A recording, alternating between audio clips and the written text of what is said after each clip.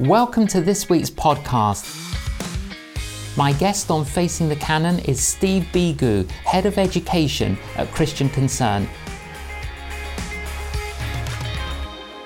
Steve Beegoo, welcome to Facing the Canon. Thank you, it's great to be here. When did you come to faith? When I think back, there was a key moment when I was 7 years old. What happened was my mum was very keen to take me to the local Baptist church, a very small Baptist church in the middle of a Oxfordshire village. And my father, who's a Hindu, he was very happy for me to go along with my mum to this church.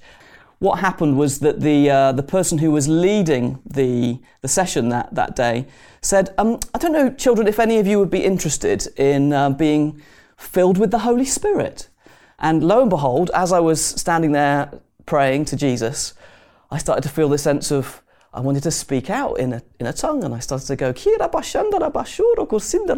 and that very same tongue that I had then, I was singing in the car, even on the way down here today. It was a very powerful moment for me.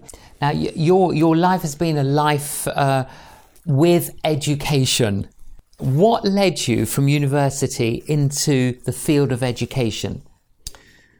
That's a really good question. When I was 17, 18 years old, I really didn't know what it was that I should do as a career, and I wasn't too worried about it. But as I prayed about it, I felt I really loved spending time explaining things to people, and I really enjoyed spending time with kids. And to be a teacher seemed a very natural, what a wonderful thing to be able to do that all day, every day. So after I finished my biology degree at Southampton University, I went on to do my teacher training, and then work in a whole variety of schools, and all the time thinking, this is something that God wants me to be doing, and how does my faith, how does my love for Jesus Christ impact these precious children that I'm ministering to, not just teaching. Teaching is a vocation, and vocation means it's something that's called out to you to do, and I really believe that that's what God had called to me to do. So I had all sorts of adventures trying to see how do you break into what I'm doing in school life. And one great story, if I could just kind of digress a little bit into that, would be when I was teaching religious education, I would take the opportunity to talk about Christian faith, because again in the UK we're from a Christian heritage, and talk a lot about the Christian faith. And in one session I would speak about the Holy Spirit. And so, from my early experiences of God, the Holy Spirit has been a really important thing to me. So when explaining about the Holy Spirit, I would encourage them to think about how God breaks in, and that God speaks even today through the power of His Holy Spirit. And so even in classes with Muslims or pagan children or all sorts of different backgrounds, I would do things where I would explain to them the Christian belief, explain that Christians believe that God is real, speaks through the Word, through the Bible, and I'd encourage them, just us all, to pray and to write down something that we think would be an encouragement from God to the other children in the classroom. And so why don't we believe that God might actually want to speak to all of us today, because this is what Christians believe, through His Holy Spirit and through us. So I'd get them to write things down on pieces of paper, and then what I'd do is I'd put them in a hat or a box and get the children to pray again and believe that whichever one they picked out would be a really good thing for them. And I saw God do some remarkable things in those kinds of lessons. For example, one girl who was extremely sad came into this lesson because her hamster had died, and she was really distressed about this. And her parents were also in the middle of a divorce. And as I went into this lesson, I kind of knew the different circumstances of the different children. And one of the children in the class didn't really understand what we were doing. I explained it all, but I explained it as best as I could. And what this girl thought she was going to do was actually write something to a specific person in the class and write down a message to them. And so she wrote down, we'll call her Jane, this girl, "Dear Jane, I'm so sad. I'm sad that your hamster has died, but your hamster is in heaven and everything's going to be all right." And wrote that message, folded it up and put it in the box. So when it came to the moment of me shaking all these things up, this girl looked a little bit confused as to quite what was going on, the one that had written it. But of course, in the moment of me praying and saying, "Children, I want you to believe that God's going to say something to you," young Jane comes up, and guess which piece of paper she just happens to pick out of the whole class's box. What was her reaction? Well, I've just said to them, okay, just open it now and believe that God's going to say something to you specifically through His Holy Spirit. She opens it up and it says directly to her, "Dear Jane, I know that your hamster has died. Don't worry, she's in heaven and everything's going to be all right." And so she starts weeping in the class, really touched by what God has done. And I could tell you other stories of how God's broken in, and this is just in kind of state school settings where I'd been trusted because they got to know me, they got to know I was a safe pair of hands, the parents trusted me, and they knew I would talk about Christian faith in a balanced way and talk about other faiths as well, not overly push things, but try and give the Lord the opportunity to break in with what He would want to do because He loves breaking into the lives of children. And He obviously did. Now, over the years, Steve, you've held different positions in education. Just tell us, what different positions have you held? So I was a deputy head in the state school for a good period of time. Been a primary school teacher. I've worked briefly in a special school. I ran a preschool, which I started from scratch in the town where I was a church pastor for 10 years. More recently, I've been the principal of the King's School in Witney, which is a great independent Christian school, and I am now also the CEO of the Christian Schools Trust. But the role that is my kind of full-time work now is for Christian Concern as the head of education there. So a lot of the experiences that I'm pulling from are being very, very helpful working in the organisation of Christian Concern, because a lot of issues to do with education come into our organisation. Are there any facts, statistics that you can give us that are available? Definitely. The statistics at the moment basically show that if you're a Christian parent with your children at home, you have a 50-50 chance. I don't like to use the word chance, but there's a 50-50% maybe opportunity. Maybe let's use that one, of your children following in your footsteps of wanting to carry on with your Christian faith. The British Social... Only 50-50? 50-50. So, I mean, the Care for the Family guys, what they suggest you do is you think of the children in your church community and you kind of have pictures of them there and you cross off half of them. And you just imagine that for a moment and recognise that whatever it is that we're doing now in the Christian church, certainly in the UK, it's only helping half of our children to be able to carry on in the Christian faith later on. So just absorbing that, Steve, everything we're doing, everything that we're investing, both at home and in the church, 50% of them will give up the Christian faith. That is what the statistics are showing at the moment. That's like heartbreaking. It is. And the question comes, why? Why is that? What's happening there? And again, what you discover is that the British Social Attitudes study shows that the parents are unable to be able to pass their faith onto their children in a way that seems real. And the authenticity of the parents' faith is a really key aspect to that. And living that out in front of your children is supposed to really have a significant difference in helping our children to be able to follow in the Christian faith. But also, as a community as a whole, as we work together to represent Christ to our children in authentic ways that demonstrate that we care about the Bible, that we care about reaching out to our next door neighbours, that we want to be praying about any and every situation. As we live that out to our children, that really helps them to build a foundation of faith that will be something that will last. Of course, there's the grace of God and there's the sovereignty of God in all these kinds of things, and our children will make choices themselves. But there are things that we can do that will help them. And one of the key areas that we've discovered is that as parents work together, and maybe work together in home education or work together in independent Christian schools, the numbers completely shift to more like 80 to 90% of them seem to be able to carry the Christian faith on into their young adulthood, into their 30s and 40s. And there's some great research that is showing that's across the world, that demonstrates that when parents are really focused on passing on their Christian faith to their children, that this can actually happen. Again, there's no guarantees. The verse that says, train up a child in the way they should go, and when they're old they won't turn from it. It's not a guarantee, it's those truths that are fundamental truths. But the faith appears to be preserved. Yes, that's right. So going back, the majority of the children in our own nation are in state education. That's right. Okay, so you've got three factors. You've got state education, you've got family education, and you've got the church. Yes. Okay, so what's going on in each of those three?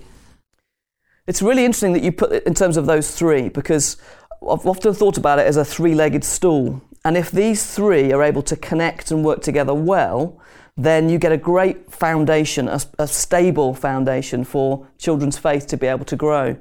And where I've seen churches and parents and school working together, you get this kind of level of Christian faith being passed on. This is what you see right from Deuteronomy and through the scriptures, that the family and the community is working together to pass on the faith.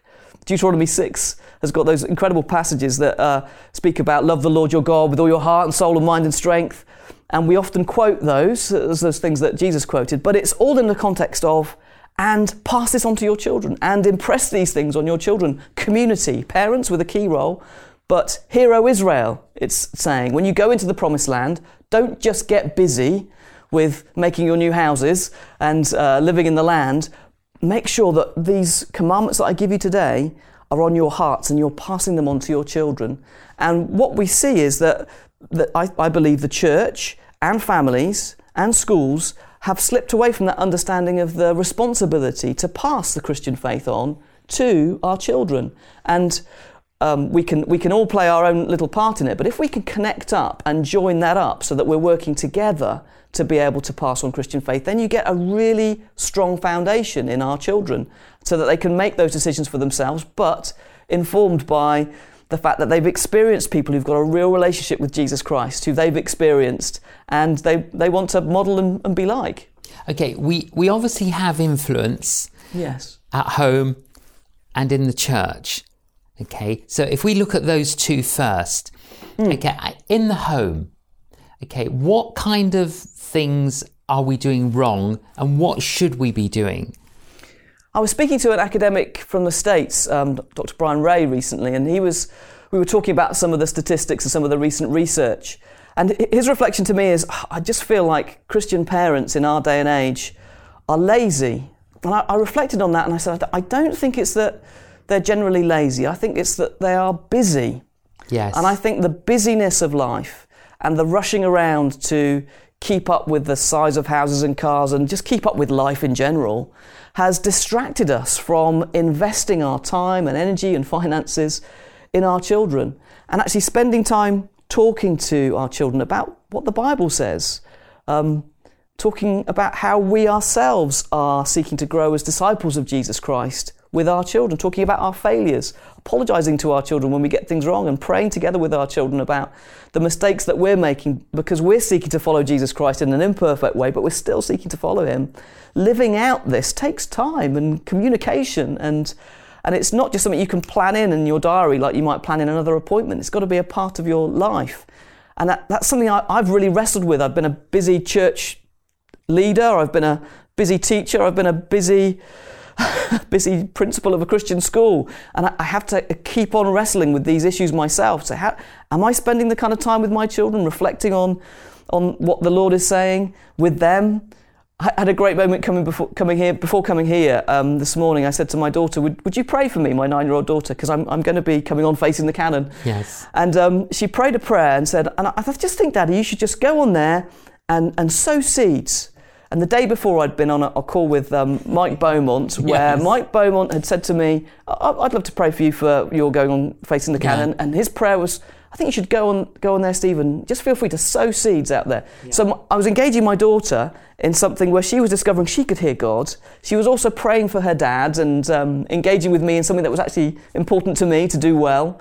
And that kind of engagement with our children in our lives and in our faith really shows them that this faith is a real thing. It's not just a bolt-on Sunday thing where you might get half an hour with a glass of orange squash and half a broken custard cream and you might get told a Bible story. This is actually something that's a part of our life. We love the Lord Jesus and we know that he wants to break into our lives and guide us and lead us. So, the challenge, Steve, for parents is the example that we're setting for our children. It's a challenge for me. Yes. It's a challenge for us all, isn't it? So it's not just what we say, it's how we live, isn't it? Yes. It's incarnational evangelism. Yes. And I very much think, the evangelism bit is very interesting. what does it mean to evangelise to children? What do we do? Do we have to make them pray a prayer to kind of cross a line? Is it a process? I very much think it's a process. I mean, my own story would say there's a process of being invited at various points to make a choice to keep on following Jesus. And that choice kind of becomes more and more firm and serious the older we get. And again, for me, there was a key moment when I was 13, I know, when I chose to be baptised. But I knew that when I was 18, that was really a moment where I could have just gone down the bar and got the cheap booze. 70p a pint it was when I was at university. Yes. I could have just gone in a different direction, but something had been sown in me that I'd made those choices over that period of time that meant I was able to make that choice to follow Jesus Christ again when I was 18, and again when I was 21, and again at various other points. I know. But like you said, when you got baptised, that was a decision that you made of surrender. Yes. But we have to keep doing that, don't we? Yes. It's like your wilderness experience maybe came at 18 and then at 21. Yes. And we have to keep on surrendering. That's absolutely right. I really believe that. Yeah. So, of course, we need to do what we can, and a lot of parents, I mean, we really do have to say thank you to many parents during lockdown who've done their best when it comes to education. Yes. And it hasn't been easy. It's been extremely difficult. It's been extremely difficult for parents. It's been extremely difficult for teachers as well, trying to support online learning and also to have the children back in with all the COVID regulations. It's been an extremely difficult pandemic period, and I think we have to thank parents and thank teachers for all the work that they've been doing with their children, and also thank churches. Churches have often been bending over backwards to try and deliver youth groups and children's work to keep that going, and that's been a lifeline for so many children who've been struggling with mental health challenges of feeling locked up and separated. So there's been so many good things that have been going on from the church and other Christian organisations that have really supported and helped children over this period. So, Steve, in the family, we have to be more intentional in what we're doing to help our children. Yes. Now, the church, okay, what could we be doing better? Yes.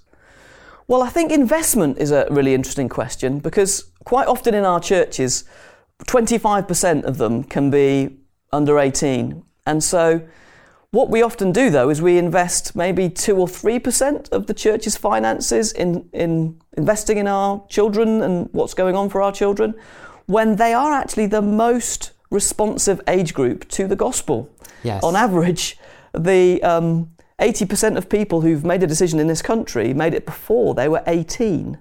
And at the moment, it would be right to say that 13 would be the average age that people are saying, who say they're Christians today in our churches, that was the age at which they made that decision. And yet a large amount of our time and our resources from the church go to reaching out. Of course we should reach out to everybody. I mean, I used to run a community centre where we had multiple toddler groups, but also multiple groups for over 50s, and all sorts of groups for teenagers, all sorts of different groups that we were running from there, and reaching out to our friends and doing men's night and beer and Skittles things. So we must reach out all over the place. But the main time window when people are responsive to the gospel in a way that will lead them to be a disciple of Jesus Christ long into the rest of their life is before they're 18. So I think the key thing that churches need to think about is, are we investing in this area? Or is it just a kind of bolt-on thing where we just try and get a few volunteers? And so that's a key one. The other thing is we need to be praying together for our children, and all of us can be engaged in that. All of us praying that our children and young people are able to stand against some of the challenges that they face, that they're able to find a vibrant faith in Jesus Christ. And I've been very excited to network with groups that are wanting to start new independent Christian schools from churches. There seems to be a waking up to this and an understanding that the church has always invested in education and has always historically been involved in planting not just churches, but in planting churches with schools. And this has kind of been lost to us in the UK particularly, I think, where we've come to swallow the lie that the state educates our children and we take them to church, whereas actually the Christian gospel is all about a life education where we're impressing this faith on our children from a young age, and the church has always been investing and involved in that. And the state's quite late to the party, really, in this kind of area. So you've got the family, you've got the church, and then you've got school. And of course, they end up spending a significant amount of time. Wow, 30 hours a week? Yes, that's quite a lot. Whereas the average time in a church... Maybe 45 minutes of Sunday school time for those children. Yeah. So there's no match. Yeah. And what are the concerns at the moment that, you've been a teacher, you've been a principal, you've read research. What are your concerns? I think it's really interesting how, if we look at the mental health issues that we're seeing in children and young people, when YouGov in 2018 did a survey, they discovered that around about 1 in 5 children would say that they don't think life has a purpose. Those kinds of stats really are quite disturbing.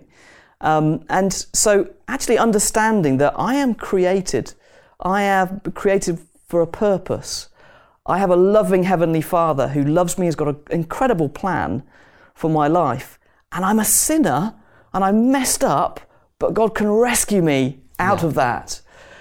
Understanding creation and fall and redemption and the incredible future that isn't just for this life, it's for eternity and a new heavens and a new earth. Understanding this kind of story is what our children really need, because the stories they're being told about what life is about and where identity comes from aren't the Christian gospel. They're not the Christian story. And so if we can really communicate this story well to our children will have that sense of purpose that won't cause them to have suicidal, self-harming thoughts. The kinds of issues that we see generally are there in the disease of society. And so we really pray that our children and our churches are able to communicate well the Christian gospel to our children, the whole story that they can be a part of. What a wonderful thing to be able to express to our children, to pass on to them, to explain to them, and to get them enthused and excited about, and to teach them from a young age. How do we, Steve, filter out toxic influences that permeate the whole of society? That's a really good question. One of the things that I think is really important is to recognise we can't hide from it all. We can't just separate ourselves in a way that completely isolates us from what's going on in society around us. But at the same time, we have to recognise that children are vulnerable and they are sponges soaking up what's going on around them. So we do have to put careful barriers around, protective barriers around social media, about things that they watch, about understanding what's going on with their peers, understanding what's going on in their schools, and put the barriers that we need to, but also commentate on what is happening in society and what is going on. I would often commentate with my children when watching television if adverts came on, talking about how consumerism was trying to catch them and grab them and saying, can you see that they're telling you your life will change if you buy this bar of soap?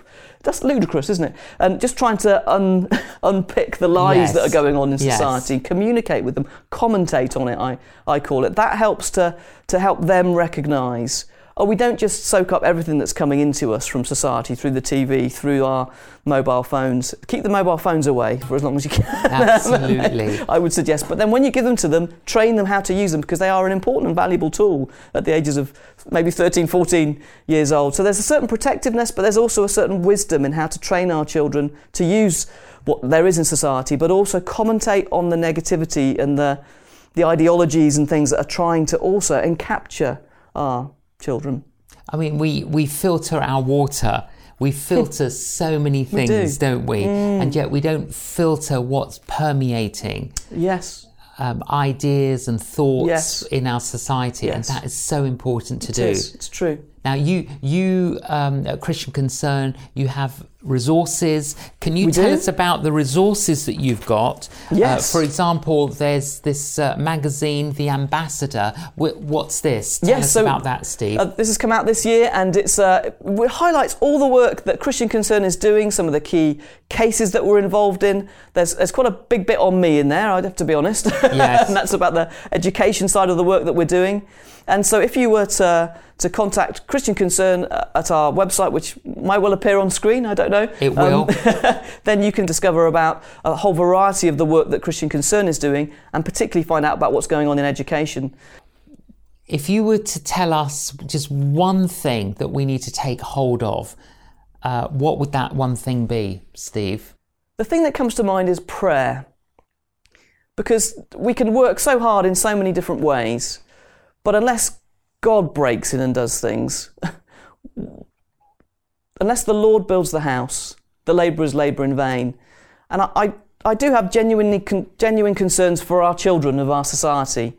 And I look at it and I think, no matter how much of an elbow I can be, I can do so little. And yet I know that with my 5 loaves and 2 fish, God can do so much. And as we pray to him about the children of our nation, the children in our churches, as we pray to him, he will give us solutions and answers. He will give us the courage that we need to homeschool, set up new schools, influence the schools where our children are. As we pray to him and call out to him for his resources and his ability and his passion for children. He said, let the little children come to me. As we pray to him about that, we can see a change. And maybe this is the seedbed of revival for our nation, that our nation will be turned more and more to Jesus Christ, that the nations of this world will be turned more and more to Jesus Christ, as we see generation after generation being discipled as the Lord wants. So the one thing, can we pray together, church, parents, schools, Christians, wherever you are, can we pray together for our children, for our young people? That can make a huge difference. Would you pray for us now? But I'd be delighted to. Thank you. Yeah. Heavenly Father, thank you that we can call you Father. Thank you that you are Father, Son, and Holy Spirit. And we call out to you, Heavenly Father, for the children of our nations, of our world. We call out to you for our own children, and we say, Lord, would you guide us, would you lead us, so that we can demonstrate and explain the gospel to them, the wonderful story of your creation of us. And even though we're fallen, that we can be rescued and saved by you, may we explain this well to our children and our young people. Guide us in this and give us the energy and capacity to take courageous steps, to stop being busy and rushing around, and to focus and think about these precious, precious children that you've given to us. I pray this in the name of our Lord and Saviour, our Jesus Christ. Amen. Amen. Steve, thank you so much. We really need to hear your voice for a time such as this. Thank you, Steve, for joining us on Facing the Canon. Thank you so much, J.John. Well, that was really challenging and inspiring. And let's pick up that challenge that Steve gave us to pray for our children, to pray for our grandchildren, to pray for this emerging generation to rise up knowing the Lord Jesus Christ. Thank you for joining us on Facing the Canon. Please join us again. You've been listening to the J.John podcast. To find out more about J.John's ministry, visit www.canonjjohn.com and follow him on social media.